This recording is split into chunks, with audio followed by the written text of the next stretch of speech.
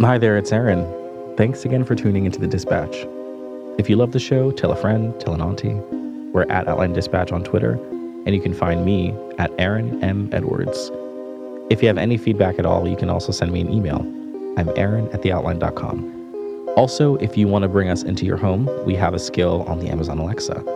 Just search in the Alexa app for The Outline. All right, thank you, and enjoy the show. The mineral tablets are emptied into a hopper and then are fed into automatic counters. The Outline World Dispatch. Every Monday through Thursday, we bring you a story on the theme of power, culture, or the future, handpicked from theoutline.com. Today on the show, Cambridge Analytica, Facebook. We are going to break it down for you in under 2 minutes. Once you're done listening, it will all make so much more sense, I promise. Let's get right into it. The future. Here at The Outline, we have a lot of big news stories that are thrown at us, and a lot of times I wonder if I should even care about this. But sometimes there are topics I'm just like, I'm so far away from it. I don't really know anything about it. Why should I care? So today in the studio, we have the editor of the Future section, Casey Johnston, who is here to explain to me the Cambridge Analytica situation. And I thought it would be fun.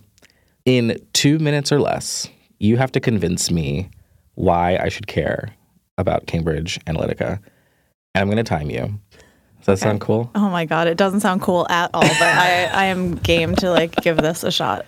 Casey, you look so focused. I'm like, what's the most important thing about this story? What if I do it in less than 2 minutes? Would you be so impressed? I would be very impressed. I would be Sweet. Like, you are the queen of my God. Complicated topics. I can't wait. See, I'm a type A overachiever, so I'm not like, how can I do it in 2 minutes? I'm like, how can I do it 30 seconds? Right. Just blow you out of the water. This is what I appreciate about you, Casey. And this is why I think that you are the best person to. Okay, I'm gonna put 2 minutes on the clock. 2 minutes. When I say go, you just jump into it. Okay. So 2 minutes starting in 3, 2, 1, go. Okay. So Cambridge Analytica, as an entity, I want to say is sort of a red herring in the whole thing. So the core of the issue is that Facebook has all of your data. It knows everything on Facebook that you've ever liked. Totally. Any message that you've ever sent, anytime your cursor has hovered over your crush's picture in a loving way. Yes. It knows everything. Uh-huh. So all of that data is accessible to many third parties. That could be anyone who makes an app, anyone who can access the sort of Facebook backend. If you just make an app that you get people to download and use, you can access that data. 1 minute and 15 seconds left. So you're a person, you make an app, you put it out there and say hey, this crazy quiz app, you can use it. You can just sort of draw down millions of people's data. 1 minute. I'm not sold yet, Casey. Come on. So now this person who makes this app has all of your data, and it's not policed what they can do with it. Facebook has policies about what you can do with it, but it can go anywhere. They can give it to, they could sell it directly to Trump if they wanted to. That's against Facebook's rules, but Facebook has no sort of infrastructure to prevent it. 34 seconds. So the problem is that there's just nothing keeping your data private from anyone, really. All of your data is out there. People have it, and they can market to you however they want. They know everything about you, and you have no control over that. 10 seconds. Anything else? Fuck. I don't know. I think that's, it's if 3, I can't, 2, 1. And that's it. Normally when one does this, it's actually, it's fake real, but that was real. That was real. Well, I think that this is an interesting story to apply to this model because it is pretty complicated.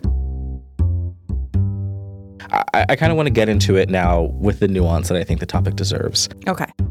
You wrote a piece for The Outline a little while ago that was titled Cambridge Analytica's Leak Shouldn't Surprise You, but It Should Scare You. And you kind of go into the whole issue, why it's important, and, why it's something that was kind of bound to happen eventually.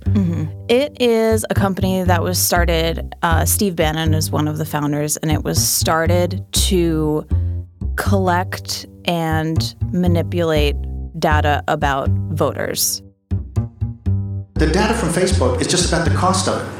That data is out there. There's a marketplace for your data. It's bought and sold every day. Yeah, but the people didn't know it was being leaked. That's the issue between Cambridge, the professor, and Facebook. Voter profiling goes way, way back before personal computers, but like their goal was to take data from many sources and construct what they called psychographic profiles of voters and try and use that to flip them to their side, to whatever side it was that they were supporting. In this case, it was Trump, but like Cambridge Analytica, I think it's turning out, has worked on a lot of different elections. And what platforms or apps were being used to capture that data? There's Facebook, obviously. Cambridge Analytica received data from this academic researcher who amassed millions of people's data from just by making a Facebook app.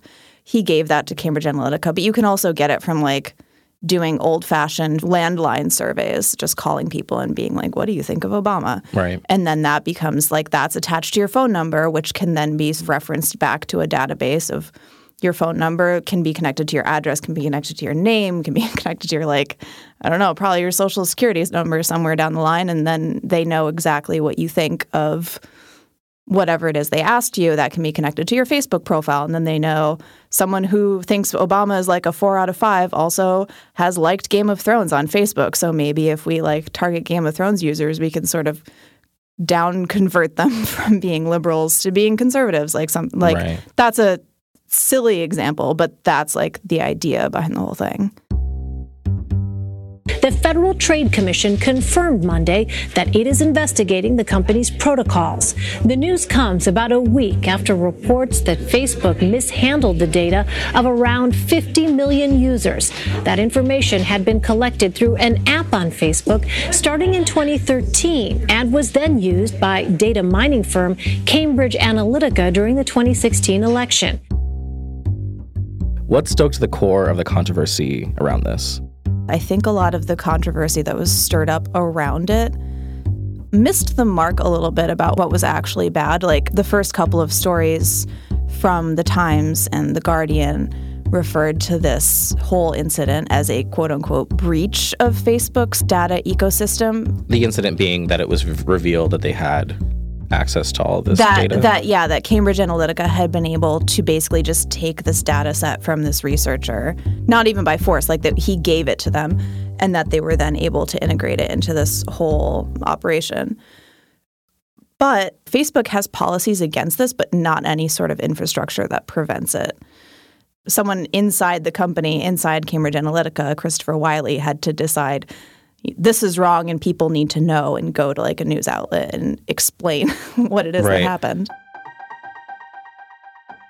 After Donald Trump got inaugurated, very shortly after that, that's when I started working with Carol at The Guardian on reporting some of the things that the company was doing. So for the spring, I was one of her key sources anonymously until we could figure out a legal position that would then allow me to come forward. So if I'm getting it correctly then, the issue was multifaceted.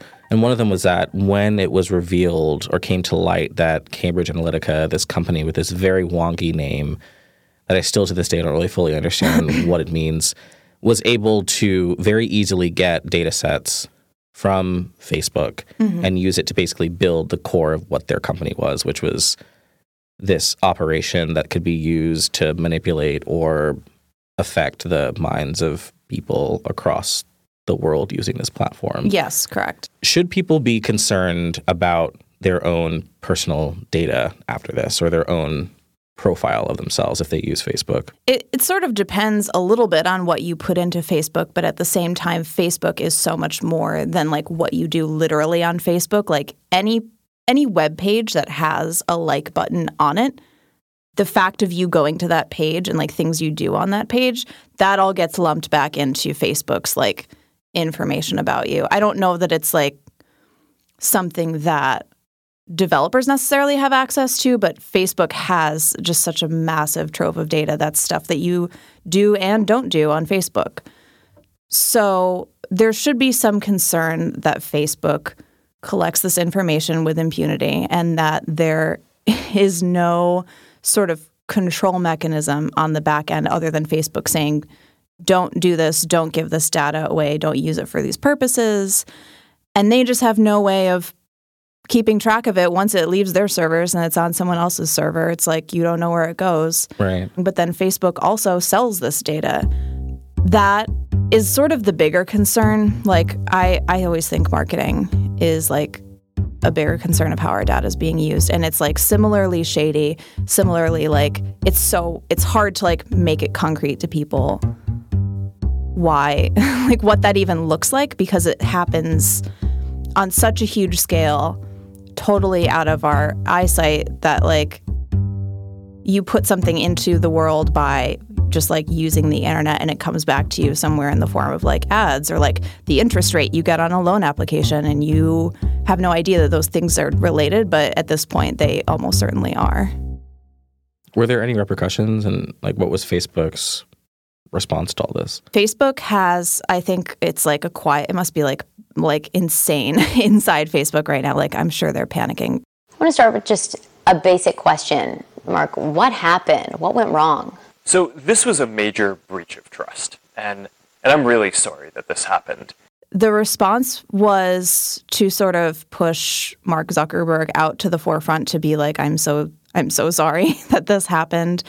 They plan on trying to crack down, and they've talked about doing an audit of apps that have collected their data to restrict the amount of access that developers can get going forward, to see like what's happened with it and where it's gone. Facebook's reaction has been trying to sort of do a PR spin on it and say, this wasn't us, we're just as in the dark as you are. But I think that this was clearly a mistake in retrospect. Was it putting too much trust in developers? I mean, I think it did.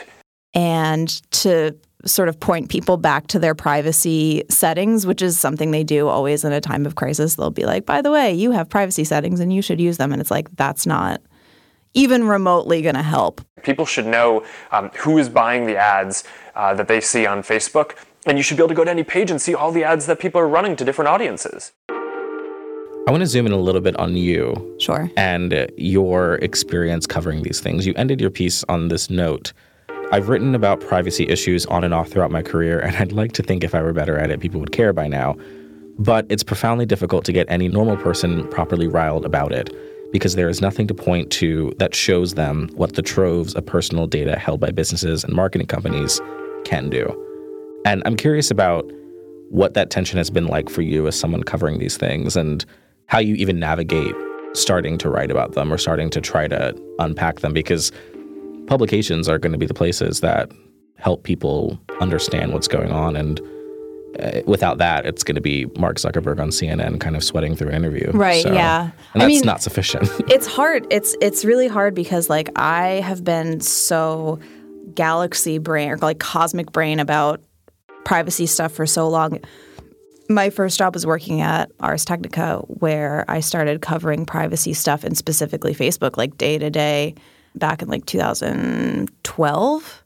So I've been on this beat for a while, and it's hard for me to even like I'm continually surprised by this news cycle what it seems like people still don't know. Like there was a story in USA Today where people who are fleeing Facebook and going to Instagram, and Instagram is owned by Facebook. So it's like people don't even grasp the most basic things about like how to protect themselves or like what Facebook knows or where Facebook is, or it's really just not a like literacy that the average person has. And I feel almost out of touch with it, which is bad, and sort of frustrated by the fact that I am so worked up about this, but like no one else is. But at the same time, it's so hard to get people to understand like what is going on or like what the sort of potential is, and that the potential of the situation is real. There was a story that was it was like a New York Times Magazine story, but it opened with an anecdote about a family that started getting delivered coupons from Target for baby stuff. And the family had a 17-year-old girl. And the girl was pregnant, but her parents didn't know. I don't remember if she was 17, but it was like a young girl who was like, it was a surprise she was pregnant. Her parents didn't know, but they were like, why are we getting baby coupons? And then it turned out is because like she had bought a pregnancy test or something like that. I think I'm like ascribing more details to this than actually are in the story, but it was like something like that where the fact of sort of consumer data had anticipated her eventual need for, I don't know, a stroller or whatever. So they were sending her coupons for it. And it's like things happen that way now. And it doesn't even sort of come to our mind that it's because of what we're sort of putting out there in the world with our information, or like who has access to that information and who can sort of lump it all together and almost know you better than you know yourself. Right. So just like our little 2-minute experiment was really a challenge, not to diminish it into too concise of a response, but if I'm someone who is navigating all this stuff happening right now and I'm trying to get a better hand on my personal data and how I interact with the internet and with Facebook and other places, what is your recommendation for people as they are thinking about how the things that they do online impact where their information goes?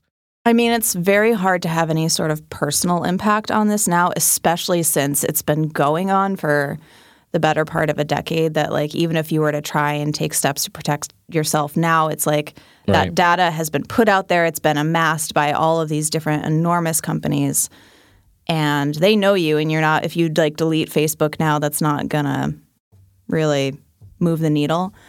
Insofar as personal action, if you wanted to take personal action on this, my recommendation would be to push for policy change on how data is used and what companies are allowed to keep, what they're allowed to know, how they're allowed to use it, what they're allowed to share with each other, and just how it should be protected. Like, this sounds scope-wise almost impossible, but at the same time, it's like Europe is about to enact this whole batch of policy that is helping people with data protection and prevents companies like Facebook and Google from like keeping too much information on them and using it in ways that are not even that they shouldn't be, but just that people aren't even aware of. It's hard for it'd be nice if there were an easy answer that was just like, oh, delete Facebook, delete Instagram, and like go live in the woods. It's never that easy. But you'll still get the Target coupons, so. Right. If you told me in 2004, when I was getting started with Facebook, that a big part of my responsibility today would be to help protect the integrity of elections against interference by other governments, I wouldn't have really believed that was going to be something that I would have to work on 14 years later. I'm going to challenge you. We're here now. I'm going to challenge you. And we're going to make sure that we do a good job at it. Have you done a good enough job yet? Well, I think we will see. All right. Well, thanks, Casey. I appreciate it. Yeah, thank you.